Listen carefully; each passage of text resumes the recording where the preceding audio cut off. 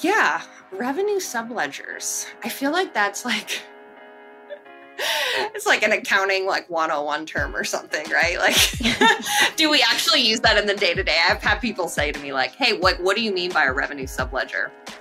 Like, great point. Did you take it that way? Like, what do you mean? Like, it's a subledger for revenue. Oh, well, whatever. I'm already using Excel. I might as well just use a system I already have in Excel, right? And it's like, okay, like, let's just slow our roll here, people. Yeah. And I get it, right? Like, we have a ton of pressure to get stuff done. And so it is really easy to be like, that's just not going to work for me. I need to move on. Dollars. Meaning you work with numbers? Oh, it's so much more than that. Modernization by streamlining the process. So let's get right down to business. And modern problems require modern solutions. Elementary, my dear Holmes. Elementary. Consider it done. This is The Closers.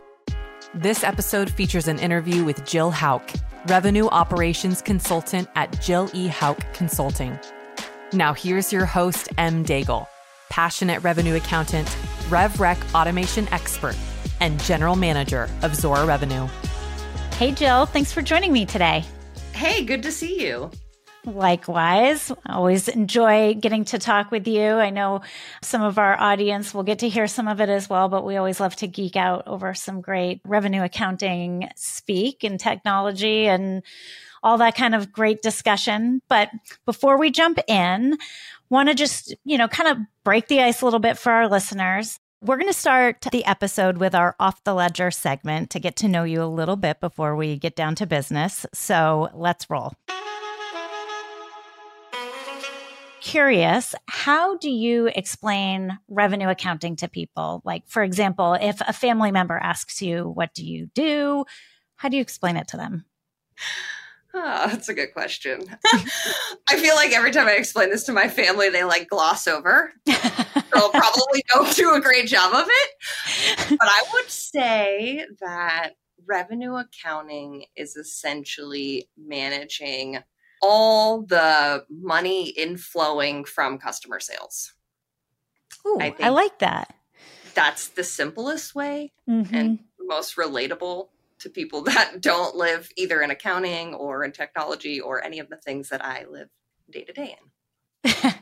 I think that's really important. And, it's funny. I always get something about tax or get something about auditing. And I'm like, well, yes, I have to pay taxes. And yes, I work for a company that needs to be audited, but neither one of those are part of my day-to-day job. So it's always an interesting one to try and explain to people outside of finance what it is we actually do. Absolutely. I know. It's like such a wide variety. I feel like there needs to be, I don't know, like a movie about all of the different type of accounting roles that are out there and like what it means. So true. And maybe different from The Accountant, which I believe stars Ben Affleck. It's very different from that. Nobody actually does that. Exactly. Okay, next question. One I ask every one of my guests. How do you refer to the holistic revenue process? Is it order to cash, order to revenue, lead to reporting? I've kind of heard a bunch of different takes on it, but what's yours? I tend to say lead to cash. My main goal of saying lead to cash is capturing everything from the initial marketing approach, like go-to-market strategy and stuff like that, all the way through cash collection and reporting in between there, right? Reporting sometimes becomes the end gap for some people, but if you really think about it, reporting occurs throughout the process. So I don't know that that's necessarily like an end point to a process. It's just part of a process. So for me, cash is kind of the end of the process because that also can include renewals, new sales, upsells, like everything basically. That's a great point. It's not a linear process that has a very clear start and end. It's really much more cyclical.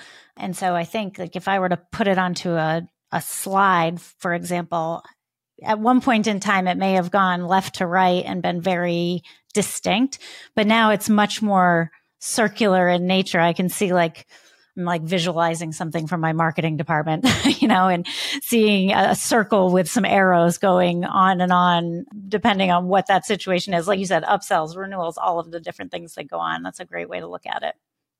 Yeah, it almost makes me, when you talk about visualization, we have a similar mind. My mind went to gears, right? Where there are actually like multiple gears where it's like this one's turning and then that one's turning after this one turns. And so it's just like everything's, integrated. That's even better. I like yours. All right. So moving into your work. So I know you consult with various companies on revenue recognition, revenue automation, but could you tell us a little bit more maybe around some of the companies that you work with, size, industry, that sort of thing? Sure. So I primarily work with technology companies, either in the SaaS space or healthcare technology.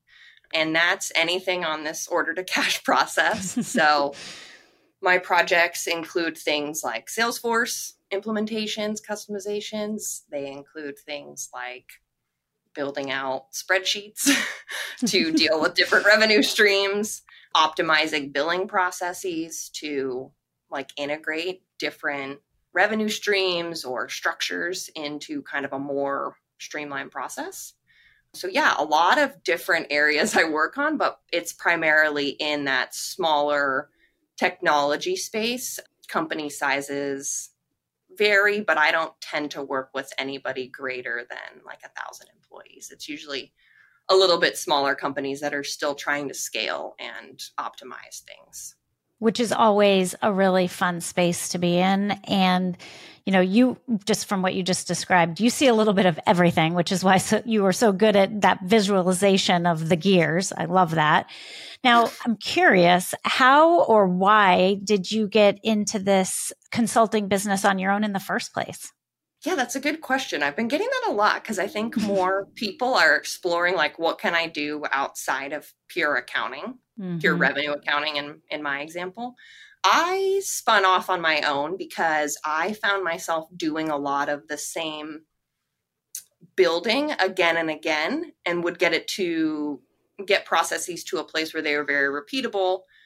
And I just felt like I sort of got siloed or kind of got like stuck in one place, and I wanted to be more consultative based, right? Like I wanted to be a business partner. I wanted to work outside of just the pure revenue accounting. And so I felt it was easier to do that by going out and freelancing, because as a lot of these companies grew, again, people got hired in different positions and took over a lot of those different areas that I had previously been involved in, which is totally fair and reasonable. But, my sweet spot kind of is in that earlier stage. And so I just wanted to help companies after doing it over and over again. It's really interesting. And I know you and I have spoken before, but I have a similar past as well and did my own consulting business for about 8 years in there and focused on the revenue automation piece of it. And I really like the way you just put it about things that people think about how they can approach different parts of their career and different things that they can do with the accounting background. And one of the things I love too was being able to, obviously fix something that is quote unquote broken. But on top of that, and kind of what you're alluding to as well, is being able to do it in different types of businesses, being able to help them grow, being able to help them optimize and be more efficient in what they're doing. But being able to get them to a place where they are in a good spot and then go and do it all over again somewhere else without having to onboard, find a new job, or do all of those things. Instead, it was just an ongoing feed of different companies being able to help them do those different things at different scale, which is really, really interesting. And then gives you sort of an expanded viewpoint when you move into the next client that you have, because now you're getting this wide range of experience working within different companies, different size companies and different industries, which is really interesting. Yeah, absolutely. And I think one of the more rewarding things that you just sort of alluded to was part of the projects that I work on is also getting the right people in the right seats, right? There's people that love revenue accounting and that's what they want to do, right? They want to go from a revenue accountant to a senior revenue accountant and move up the chain to revenue director, whatever it may be. And that is awesome. And we need to find those people and put them in the roles that fit with that, right? And that's not me. So what I would like to do is come in and help them find those people and then train them and get them on board with this process and give them something that can scale and then allows them to grow in their career as well. Let's jump to the general ledger. So now let's move on to things that you're seeing in the market. So what is top of mind for your clients right now? Like, what are some of the things that they're struggling with and that they're looking to you to help them consult with? This is probably a very common answer, common theme, but technology, right? Like, what are we doing next? There's billions of articles out there about CFOs and CAOs really having these initiatives to either cut cost with technology or just cut cost in general, right? And we know that a lot of the answer is technology. And so a lot of my clients right now are struggling with how do you balance your day-to-day job, right? Find those, and also go find those technologies that might help solve a problem. And then finally, how do you get the skills to not only sell this internally to get buy-in, but then also make sure it's effective, right? Like, it's not like you can just go and buy the product and be like, all right, like, great, now it's implemented and just go make it work, right? I mean, maybe you have a team, maybe you don't. But if you have a team, you're responsible then to go make sure that they're trained and they're onboarded and they're actually using the system and that you can provide the outputs that you said you could to the CFO or CAO, whoever. So I think it's just about like that technology integration is really top of mind and a big hurdle for a lot of my clients right now, just because they're still bogged down with the day-to-day stuff. Yeah. And it's hard to sort of balance, like, how do you keep the day-to-day going, right? Like, how do you keep the lights on, but still be able to make these improvements and make them effective, to your point. And so it's really interesting to see how different teams struggle with that. And I think it depends on a few things. One, what kind of budget they have available to do that. Can they hire some other or external resources to help them through that time? Maybe it's somebody like yourself. Then also, what is the cost of doing that? And does a company have the mindset to say, well, we're going to spend a little more now to make sure that this implementation is done well, done correctly, get it up and running, and know that over, say the next 3 years, it's going to pay for itself in the long term, but knowing that that's really what you're setting up for versus what does it do to my balance sheet and my P&L today? And can I handle that? And what does that look like from a strategic point of view based on what the company is looking to do? So it's just an interesting balance that I see accounting teams struggle with and figuring out how to do that. I'm curious, how have you seen what your clients are dealing with and thinking about? How did that change over, say, like the last 3 to 5 years, or has it? Oh, it absolutely has. I look back and I'm like, man, this has been a crazy whirlwind after 606 came out specifically, right? So I was getting a ton of, outreach for direct positions like corporate revenue accountant or something like that, because a lot of companies were like, oh man, we have to implement this. And I worked at a company that was like, not really SaaS, but we tried to be SaaS. So we got really creative. So like I had a really good background in being able to kind of like work it. Over time, what's been interesting is everybody was like crazy about implementing 606, right? And that was just about like maybe having a revenue policy or being able to go through an audit, right? Like, do we have the right reports? Do we have the right disclosures? There were various levels of what people needed help with regarding 606. And because of the gradual rollout of that, as you know, right, like public company versus private company, that work continued for years. And it's still sort of continuing. Like I was on a call the other day and somebody said, yeah, well, we didn't really implement 606 that great, so we're revisiting. I'm like, wait, what? So that is still out there happening, but it's been interesting to see how 606 was such a hot topic for a really long time. Now it's merging into like, how do you automate 606?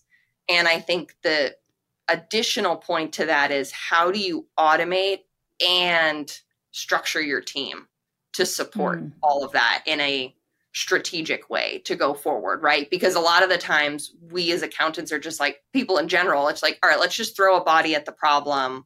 let's just like deal with it, put head count. That's how we're going to handle it.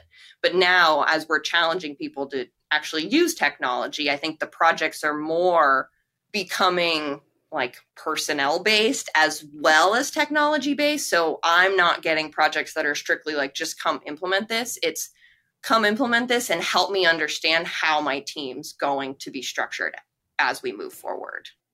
I love that has sort of made its way in. I feel like it's something that has inherently been a challenge, like you said, ever since 606. So I actually deal with a number of clients who did like sort of the adoption of 606 with like brute force remorse. And I kind of laughed at it the first time I heard that. Now it's been years, but it's so true. I think it's a natural tendency to just throw bodies at a problem, not because it's the wrong thing to do, but it feels easiest at the time because it requires the least amount of change. But what it also does is oftentimes means that there is a lot more associated cost and risk that goes along with it, as you know. So I think there's something to figuring out, ERPs and maybe how did those companies that maybe had been relying on their ERPs previously, how are they kind of thinking about it now? And, you kind of joke that the trying to be a SaaS company, I don't think that is anything that is out of the ordinary for that time period. I think there were a lot of tech companies that were going through it. I know I was at one trying to still fight their way through that 605 versus 606 world. And what does that mean? And how long, like how far can I push those boundaries? And what does that mean for my overall business? But now, since then, we've gotten into such complex go-to-market strategies. And that's even evolving, even recently, consumption always keeps coming up. And so businesses are trying to figure out how they're going to do that. But I think the fact that there are companies thinking about how they structure their teams as well is really interesting because so often we just jump to the technology piece, but it's just as, if not more important, to make sure that the change management piece of that and that everything you do with your existing team is thought of as part of that whole transformation with technology. Super, super interesting. So curious, like from a technology perspective and thinking about like what an ERP does, curious if you see much around like maybe customization of ERPs and figuring out what to do with the teams or maybe thinking about other options around that. So maybe we can walk through some of those. But first and foremost, if we think of like those ERP modules that may offer some bit of revenue recognition today, like I think of like a NetSuite ARM, for example, is very common, especially in technology companies. So I'm sure you have a great deal of experience around that. Yeah, NetSuite is definitely my wheelhouse. Honestly, I think it's the only system I've been working in since I've been consulting when it comes to like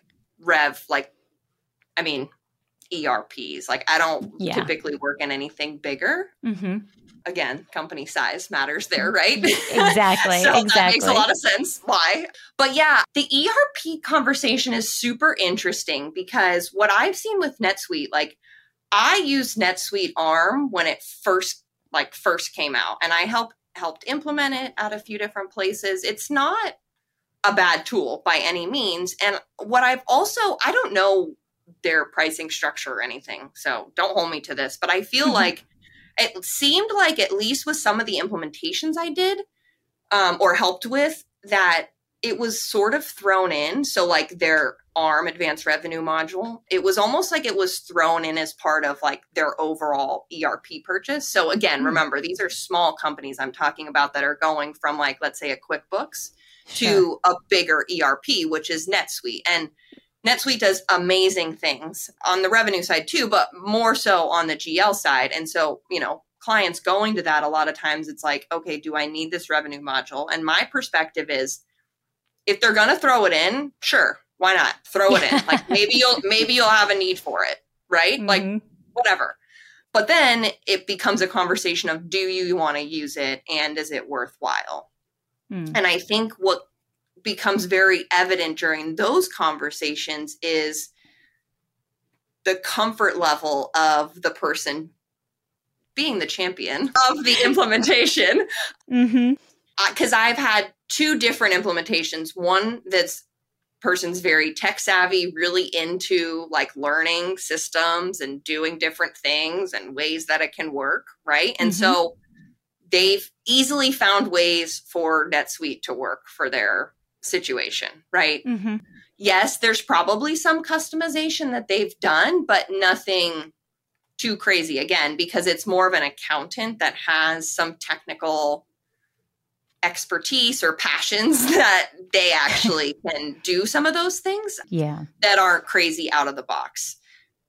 On the other hand, I have, done an implementation where the person was not technical on the like system side, very accounting technical, but didn't find an interest in understanding all the ins and outs of the system and how it worked. And so it's not necessarily being utilized the way it could be, and they didn't do any customizations, and it's just there. So, and they do their revenue in other ways, right? So I think it's just like it depends answer on the ERP system when it comes to customizations. Like you can get really complex. I know that some bigger, like as you get bigger and companies that are outside of SaaS that try to use NetSuite ARM, you do have to get pretty customized. And I will say that in my experience, there's not a ton of NetSuite ARM revenue implementation people. So when I say that, I mean people that have the knowledge of how the system works and how revenue policies and best practices should be implemented. There's not a big market out there. And so I feel like it becomes super challenging to implement NetSuite ARM successfully. Whereas like, even if you take like, obviously Salesforce doesn't do revenue, but Salesforce became very adoptable because it was so easy for somebody to pick up and implement, where NetSuite, I feel like that's not the case. It's really interesting. And I think there's something to be said for having that revenue expertise involved in your implementation. Certainly something that I know had helped me in the past when I went through revenue automation projects was having somebody that had the knowledge both of the system I was implementing, but also of revenue recognition, because they could take a step back, ask the right questions around why we were doing something, challenge us on whether that was the right thing to do, or could it be done, or did it need to be that way? Could it be done differently?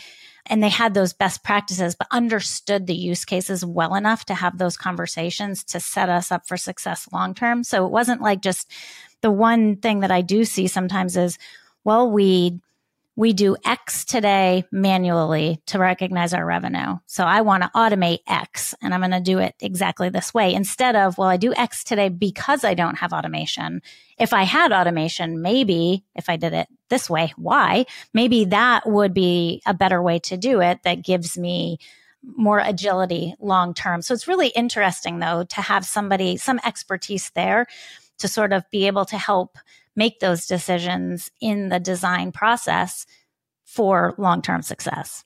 So I think there's something else too, when I think about ERPs and like the customizations that you alluded to a little bit, is you can pretty much make any system do anything, but at what cost? And so I always love to go down that customization route, only because I've literally customized stuff to the point where it worked me out of that system at some point.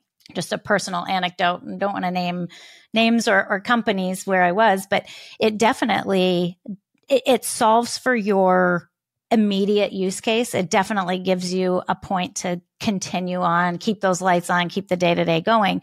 But then as soon as there's those other changes, you need somebody who can go back and tweak that initial customization code. And so that requires ongoing costs as well that I didn't take into consideration.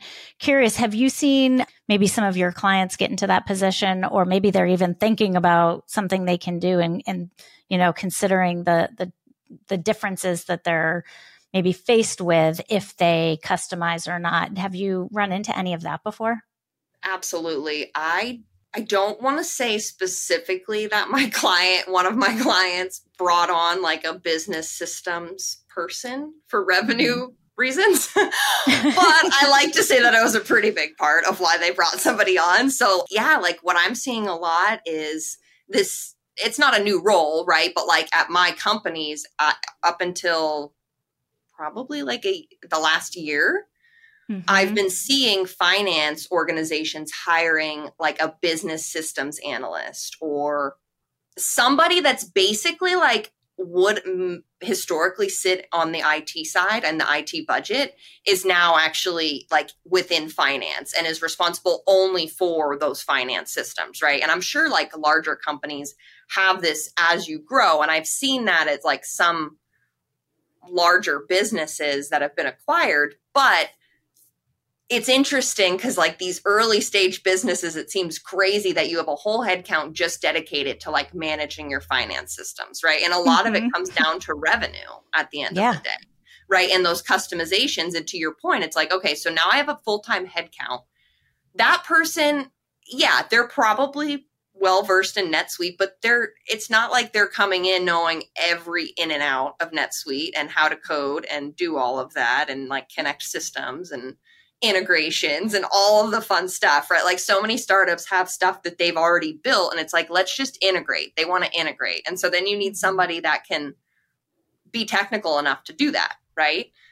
So then you get, if you have this headcount that I'm talking about, and maybe that person doesn't have all of the expertise. So does that mean then you have to send them to go learn it? Do you go hire still a third-party consultant to come do that one task that this person can't do, right? It just like explodes. It's so true. There's that like ongoing management. It's like, it's almost like revisiting the implementation over and over again when you customize or customize too heavily, I should say, because then you're always having to sort of upkeep that system because each time you change or maybe the product team is introducing a new offering, or maybe you want to bundle some things and figure out if there's a new go-to-market strategy there. But every time you do one of those things, it does have an impact. And that impact needs to be, taken into consideration or tweaked along the way to get the rev rec right. Thinking about like some other options, there's always Excel, right? Like, and I always joke it's X-Hell, like ex.hell. But, curious, there's probably a lot of folks that you work with and a lot of clients that are using Excel to get by, from their ERP today. Also, when I think about some even better options that offer a lot less risk is revenue subledgers. And, wanted to dive into that a little bit with you around your take on those, if your clients are looking into those, and even why they exist in the first place. Yeah. Revenue subledgers. I feel like that's like, it's like an accounting like 101 term or something, right? Like, do we actually use that in the day-to-day? I've had people say to me like, hey, what do you mean by a revenue subledger? Like, great point. Did you take accounting? Like, what do you mean? Like, it's a subledger for revenue. But basically, I mean, yeah, we all use revenue subledgers. It's just, we don't really refer to them as a subledger, I guess. So when I think of my past managing a revenue subledger, like that was historically Excel, right? Like that's where the revenue subledger is. And what that means to me, like, revenue subledger by definition is essentially a place where you're capturing all your transactions related to revenue, right? Like all the ins and outs, like debits and credits, all of the fun accounting stuff. And that's why I say like accounting 101, because that's essentially what the subledger is capturing, all of that stuff. The only way to do that I found successfully to do that was through Excel, because it's a way that you can, I guess, manipulate data, right? Like we hate that word in accounting, but that's the matter of fact. Like it's a manipulation of the data so that I can get the debits and credits and everything that I need to flow through to a journal entry that I then put into my ERP or whatever. But that's also evolved now. There are a lot of different things out there that can help you automate that, right? Like we were talking about NetSuite ARM. NetSuite ARM can be like sort of a revenue subledger. I haven't seen anybody in my experience use it successfully as a revenue subledger totally because of some of the limitations, customizations, all of that stuff. But in my past, one good process, I think, I mean, that's me saying it, so I'm biased, but I think I set up something where we went from a revenue workbook that was Excel, and then we purchased RevPro, which obviously is now Zora Revenue, but we purchased RevPro back in the day and implemented that to basically take over the workbook. And so that workbook went away and we were operating in RevPro, which I think they're probably still operating in today. Not really sure. But that took over all of that transactional data where we could play with stuff and get to a place where we would say, okay, this is what we think the debits and credits are. This is how we're dealing with revenue. And then this is what we want to push to the ERP. So it gives you that place where, like you had said, like Excel felt easiest at the time because you could, and we'll use the word all accountants hate, manipulate the data. But really what it is we know that there are adjustments that need to be made, right? Like at the end of the day, there need to be adjustments. Sometimes there's never going to be a situation where 100% of the transactions, 100% of the time don't require any kind of adjustment. And so finding a way for all of those transactions to be captured in the revenue subledger, to your point, but provide enough flexibility with an audit trail to be able to, explain what those adjustments were, be able to successfully and more easily get through an audit, because as we know, Excel audits are long and painful and expensive. And so trying to break through that. And so I think some of what we're now thinking of as a revenue subledger or these point solutions, those are providing a way to be able to successfully track all of the transactions in an out-of-the-box solution, but allow flexibility when need be to make sure that everything is going to be captured fully and reconciled before sending it to the GL. But curious if you can speak to maybe some of the misconceptions, or maybe there's some education gaps around these point solution revenue subledgers and something like, having gone through the RevPro, now Zora Revenue implementation, but curious if you can speak to some of the misconceptions around those type of tools that may be seen as, something that is more challenging, or maybe not something that somebody wants to consider as strongly as like an ERP plus Excel or something. Yeah, I would say that the biggest thing that I see is people like the pushback on going with the point solution is we are impatient as accountants in general. And so when we hear, okay, we're only going to be able to handle like 80% of the use cases for now, and the other stuff is going to have to still be handled in Excel or whatever, people immediately are like, oh, well, whatever. I'm already using Excel. I might as well just use the system I already have in Excel, right? And it's like, okay, like let's just slow our roll here, people. Yeah.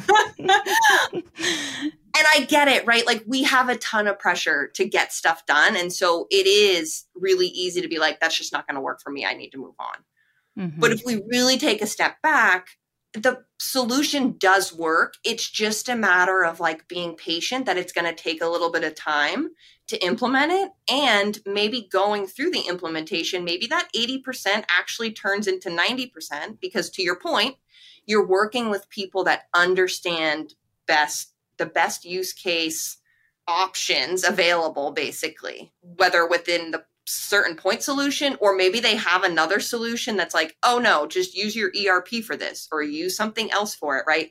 When you have a revenue expert helping you through a point solution implementation, they're going to give you recommendations, probably even outside of that implementation, right? Like, because they are revenue accountants a lot of times. And so they understand policies and procedures that can be done slightly differently and accomplish the same goal. It's so true.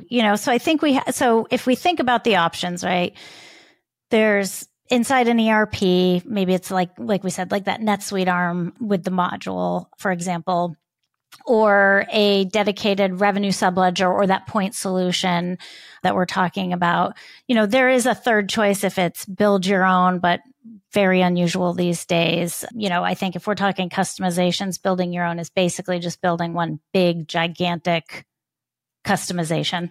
And so probably doesn't make a lot of sense long-term given the cost to build internally and then support that long-term. But if we think of the first two options being like inside your ERP or that dedicated point solution, what advice would you give to our audience on how to think about choosing between the two options? Like, are there different scenarios where an ERP might be a great fit? And then maybe scenarios where the ERP isn't a great choice and maybe something like a point solution makes more sense? Yeah, I don't think we've ever talked about this. So I'm really curious what your thoughts are too. But I would say it's just a matter of like how complex your revenue is. The ERP can handle anything that's like pretty straightforward rev rec, right? Mm-hmm. So like, if you don't anticipate a ton of complexity coming through, right? Like this is where you have to understand the company strategy too, right? Mm-hmm. When you're buying and deciding something like this. So it depends on what are your use cases today and how complex they are and where do you expect the business to go, right? You mentioned consumption. A lot of companies are looking at that. You need to go as a revenue accountant or whoever you are buying this potential point solution or not, and understand where are you going as a company. Are you going somewhere that's going to make your rev rec potentially more complex? You don't need to go solve for it right now, but just consider it when you're implementing or deciding on a tool, because that tool is going to ultimately be what you use for this future strategy that the business may or may not implement, right? And so it just comes down to how complex your use cases are. And the one other thing I would say is how much time do you have to commit to like managing the technology, right? If you go with a point solution, everything is essentially going to be within there. You're going to have revenue people that help you implement it. It should be pretty straightforward once you have it up and running. With the ERP, you're going to need to be a little bit more technical. So consider that if you do decide to go with that solution, like what that means. Again, long-term, does that mean you're going to have to hire more people? Are you going to feel comfortable kind of taking on some of the technical stuff and maybe working with the third party? Again, what does that cost, right? So it's like, think ahead to the future of what your use cases are, but also right now, it's pretty important to understand what you need. Yeah, I agree wholeheartedly with, it definitely comes down to complexity, but I think you're spot on with understanding your own company's strategy. Every company obviously wants to grow their revenue or, cut their costs. It's sort of, especially in the world we live in right now, it's how do we do more with less? And so I think about that and thinking outside of just what does my individual team need to accomplish, but also what is the company looking to accomplish so that that team can help support it. So if there are things like different go-to-market strategies that are being considered, again, you don't have to be in that, like actually executing that strategy, but even thinking about it and being able to iterate on something like that. A lot of times go-to-market strategies aren't necessarily all that successful right out of the gate, but then you want to iterate on that and maybe tweak a couple of things. And so thinking about having a system that ultimately allows the business more agility to figure those things out, like be able to pull some of those levers and make sure that whatever that new offering is or how they're going to grow is actually successful. So just trying to figure out how it fits in there. So I think I completely agree from that standpoint. I'm curious if there's an accounting team that you're working with looking to automate, how do you see teams getting buy-in from their CFO for this? Like, do you have any advice around that? I think a lot of times what I'm seeing is it's almost a negotiation. Mm-hmm. So you have to sort of learn to be a salesperson, I guess. So my advice is go work with your salespeople to learn how to sell. Talking to the CFO from, again, this is like a sales thing, discovery point of view, understanding from the CFO what they care about, what are their initiatives. They have, whatever. They have goals and OKRs and whatever you want to call them, KPIs that they have to achieve. And so if you can align this to something that they're doing, then it's like a win-win. I've had one client that basically went and negotiated with their CFO and said, okay, if you let me buy this tool, I won't use that extra headcount until next year. And that was a way that they negotiated through getting the technology, right? And so that kind of goes back to our previous conversation where it's like, now it's on him to go make sure this tool works because he doesn't have headcount to fix it. Totally. I love that. The selling aspect of it is really, there is something important to it. And I think making it personal for the CFO really does help to close that gap for them, and being able to like have those open conversations and probably taking those metrics and showing the value of if you let me implement this, right, then I won't need to hire this head until next year or maybe at all. Right. So I think that's really, really relevant, really important. As we end here, I just wanted to think about the future of accounting. Last question for you. What prevents, in your opinion, accounting teams from elevating their role within the business? I think patience, like I mentioned earlier, a lot of times we either become the no people or we become like the grumpy back office people because we have deadlines, which is totally fair and reasonable, as I said. However, we also need to understand that like the business is the business and it's going to keep operating that way. So whatever we learned in Accounting 101, like great, yes, let's try to think about that when we're doing our day-to-day job. But this is a business and we have to be flexible and we have to be patient. And just because somebody put something in front of you that might delay something you had going on or create a barrier for you, the goal is to work with them to solve it for the business, not to get defensive and say, oh, I can't work with you, or, oh, I'm going to just go back and like do things the way I was doing it. Like there's a little bit of courage and bravery that we need to start embracing in accounting that we do know a lot. Like I read something the other day on LinkedIn that said the accountants are the storytellers of the business. And that is absolutely true. We have a lot of knowledge and we just need to be confident that we can go and tell a story, but we have to take our emotions out of it. And the emotions come from the stress of our day to day, right? So it's all like, it's again, cyclical, where it's like, we need to work on being patient with the business so that the business can give us what we need. Love it. So insightful, and really appreciate you joining me today, Jill. It's been a true pleasure chatting with you, and I really look forward to having you back again. Thank you as always. We'll chat soon. And listeners, my DMs are always open to you. Feel free to reach out to me on LinkedIn at mdaigle. Links are in the show notes, and please stay in touch for more episodes and insights from other revenue and accounting leaders. Thanks for tuning in, and we'll see you next time.